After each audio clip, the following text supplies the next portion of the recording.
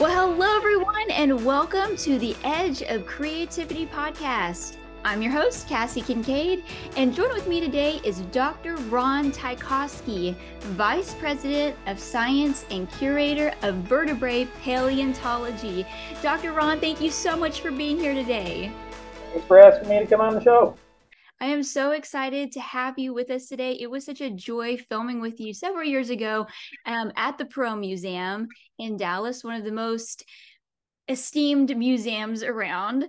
And I just had such a great time with you. I thought our listeners just had to meet you themselves and to learn about paleontology in a different light today, focused on creativity. Well, I'm glad to be here. Anything I can do to kind of relay that to the audience, tell them what we do creativity wise as a paleontologist, I'm glad to help out with. I feel like paleontology is one of those just almost idolized, um, careers as kids, boys and girls. They love dinosaurs, dinosaur books, dinosaur bones. I mean, I was honestly a little starstruck when I met you 2 years ago because I had never met a real life paleontologist coming from the world of early childhood education. That was something that I can cross off my bucket list. So what is it about the world of paleontology that has just intrigued you for a career? Well, I was one of those kids that got totally enthralled with paleontology from the earliest age. As far as I can remember, as far back as I can remember, I've always wanted to be a paleontologist. I was one of those little kids who loved dinosaurs, got into it in all ways and shapes possible. The imagination ran wild. One of my very first, I like to tell people, my very first dig was I was about 3 to 4 years old, and decided I was going to go find a dinosaur in my backyard. And it's remarkable how large of a hole a 3-year-old can dig with a shovel when they're unsupervised for a half hour or so or whatever. So I wound up making a big hole in the backyard and got in a little trouble, I think, on that one. But yeah, I've always wanted to do this, and I'm just one of those really fortunate people who things aligned right. Stars sort of aligned and allowed me to continue on this path all the way into adulthood and successfully do that paleontology thing. So it wasn't just a phase for you. I know as kids, we just, love dinosaurs. And there's this kind of a phase to where we're like, oh, we can't just dig up dinosaur bones, 24/7. What was it that clicked for you that it wasn't just a passing phase? Again, that's really different for every person. But for me, I don't know why I stuck with it per se. There was probably a time, say in middle school, high school, where I thought about going in different directions, whatever. I have a lot of different interests and history, natural sciences, and things like that beyond paleontology. And so, but one of the things that was important for me was having extremely supportive parents who we did not come from great means, I'll say. And so it was actually it was a thing for us to do in the summer. It would be to go to the nearest natural history museum, which one is free. So it was cool. And so once a summer, my folks would take us about 30 miles north of where we live to the Natural History Museum on the campus of the University of Michigan in Ann Arbor, Michigan. And I can remember being about 5 years old, standing on a balcony, looking out across from a balcony on the third floor, looking out onto the paleontology hall with an Allosaurus skeleton and a mastodon and a bunch of these things, all these exhibits and everything in this amazing place. And my parents standing there next to me, behind me, going, you work really hard in school. Maybe someday you can come work here at this museum. Okay, fine. That's easy enough. And so you make a point of doing that, and you take it to heart. It literally drills itself into a little kid's head like that. Like, oh, is that all it takes? Okay, no problem. And so I like to point out that 13 years later, as a freshman undergraduate at that same university, I was the first person in line at the work study job fair table, lining up to sign up to be a docent, a museum docent at that very same museum. And so from that moment on, I was hired on and worked for the next 5 years in that very museum. And my folks said, well, if you work hard enough, maybe someday you can come work here. Well, son of a gun, I did. So it's like you always watch out what you tell a little kid they can do, whatever. So, but no, they also instilled in me this idea that you can do anything you want. So I really do believe that, and I've instilled that in my kids as well. You can be as big as you want as long as you work hard for it. Can you tell us how you ended up at the Perot Museum? Because I mean, around here, the Perot Museum is a very big deal. I'm sure in the country. How did you go from the student and then land to such a prestigious role at the Perot? Well, after wrapping up a degree in geology at Michigan, uh, then I really quickly got married, like a month later, and applied to graduate school at a place that had the same sorts of things I had got interested in. Well, and that turned out to be the University of Texas at Austin. So my brand new wife and I, we moved all the way across the country to Austin, Texas, and I embarked on a graduate degree program. So while there, I had wonderful opportunities to learn an incredible amount from wonderful faculty members that had access to the largest paleontology collection in the entire state of Texas, which is never a bad thing to have at your fingertips. So, and I also worked, I had started as another job at Michigan. I learned how to do fossil preparation. I don't know what that is. That means that's the process of taking a fossil that's raw in the rock or whatever and cleaning it up, putting it together, reassembling it, getting it in a condition that it can be either studied or exhibited or both. Mm-hmm. A lot of times you can't do much with them when they first come out of the ground. So I learned under one of the best fossil preparators in the world there at Michigan, learned those techniques, spent 4 years working in his lab. And I brought those with me down to Austin. And so not only was I study, but I was also able to work on my own fossils, which actually helped the process quite a bit. And as those degrees were wrapping up, I was finishing up my PhD. Finally, it's like, wow, I'm going to have to graduate, do something with this. Wow, that's terrifying. So the opportunity came up. It just happened. An opening came up for a fossil preparator at what was then the Dallas Museum of Natural History, just 200 miles up the road from Austin. Mm-hmm. So when I graduated, I applied for that. The curator at the time took a look at my resume, came on down, used it as an excuse to come visit the collections in Austin. I'm going to come visit the collection. Oh, and I'll interview this guy. And so he killed two birds with one stone. And from there it worked out. They hired me on and wrapped up the PhD. And 2 weeks later, I was in Dallas and started embarking on that journey. So I started here at the museum as the fossil preparator. And over the course, that was in 2005. So now over 18 plus years, I've stuck around long enough here.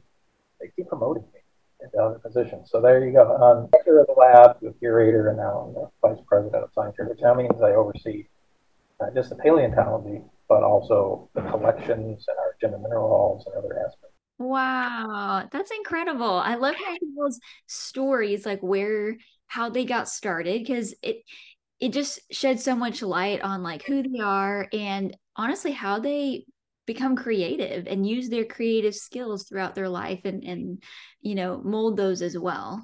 So would you say that you use creativity in your role as both vice president and as curator? Because those are two different things.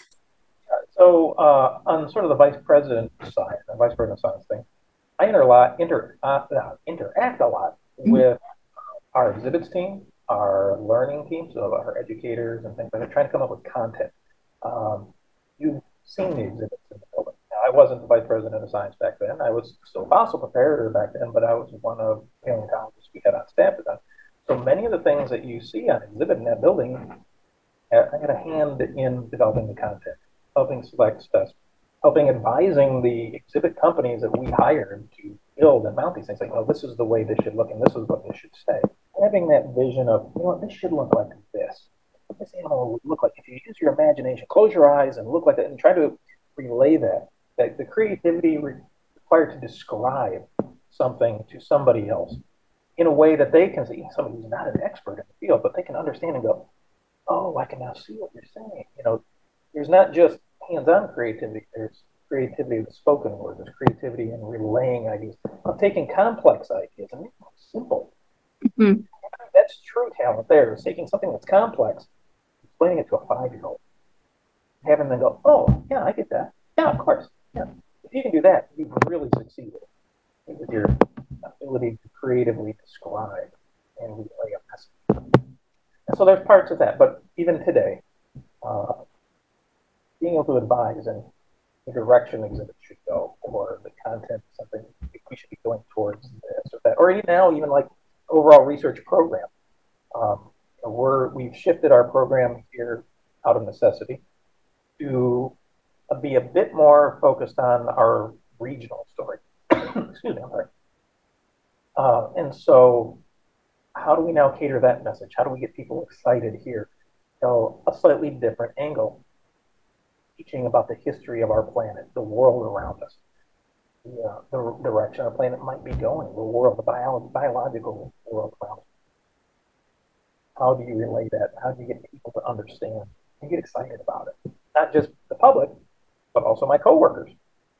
How do I explain to an exhibit team? How do I explain to a designer? How do I create an image? How do I sketch something out for them so that they can understand it? Go, that's great. Or they look at it and go, that's better. You don't always get a home run.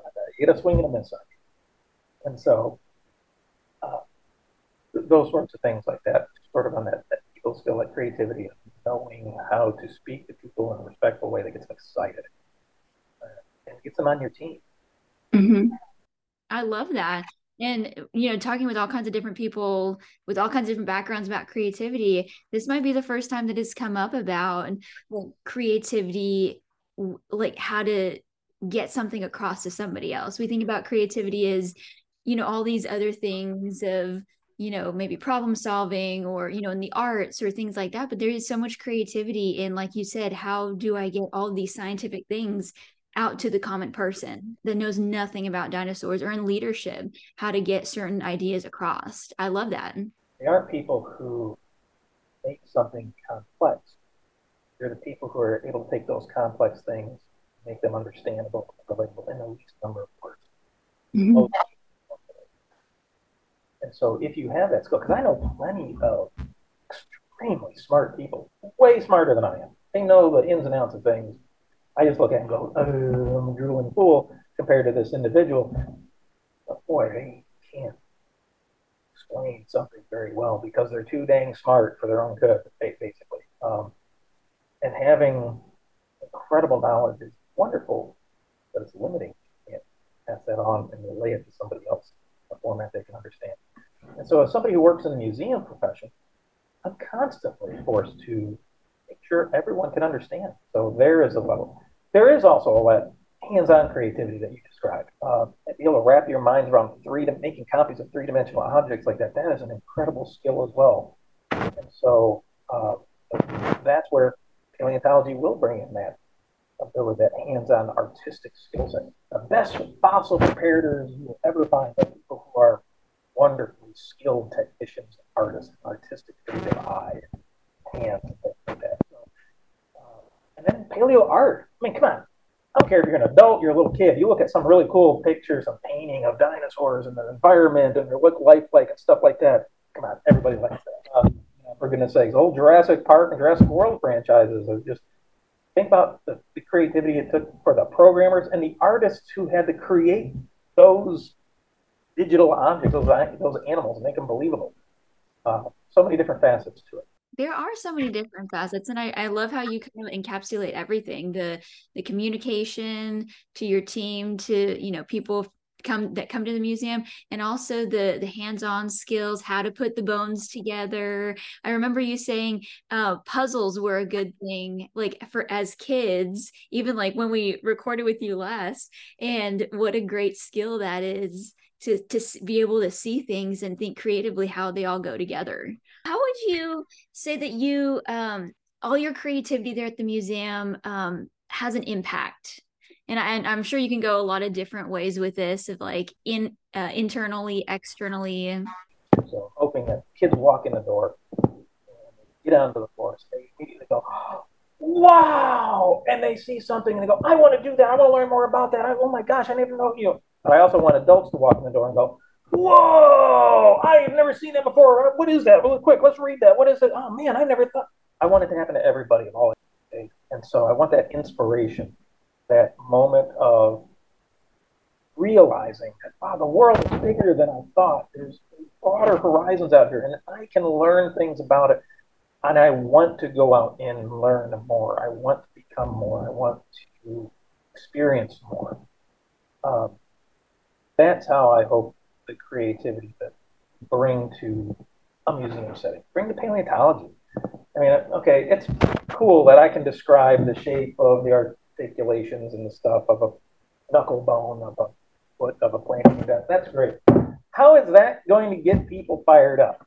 You know, this is where you take that technical knowledge and you apply it in a way and translate it to where people can understand both the general public and also my professional colleagues, where I can say, this is a unique and different bit of anatomy that we now look at, and look for, we need to understand how this goes, and have them go, oh, wow, I should look at that more. Just like people walking in the museum, oh, wow, I never thought about that little bit of anatomy. Oh, well, now we got to go look at some more. So many different levels of impact. Mhm. Um, and doing so, hopefully, makes the world a better place for somebody. Absolutely. If there was one parting comment or word of advice for our listeners, what would it be? Don't be afraid to learn. Go out and explore. See the world around you. Go to nature. Take the facts in your own hands. Look and see for yourself. I love it. So simple. I have to attribute that correctly. That is not a quote of mine. That is actually etched onto the facade on the front of the University of Michigan. Go to nature. Take the facts in your own hands. Look and see for yourself. Wow. Well, thank you so much for your time today, Dr. Ron. This has been such a joy to talk with you about creativity and impact today. Thank you for all the amazing work that you're doing at the Perot Museum. Well, thank you for asking me. And again, I hope everybody gets inspired, not just in paleontology, but in all sorts of other things. And thank you for doing this. Thanks so much for joining us for this episode on the Edge of Creativity podcast.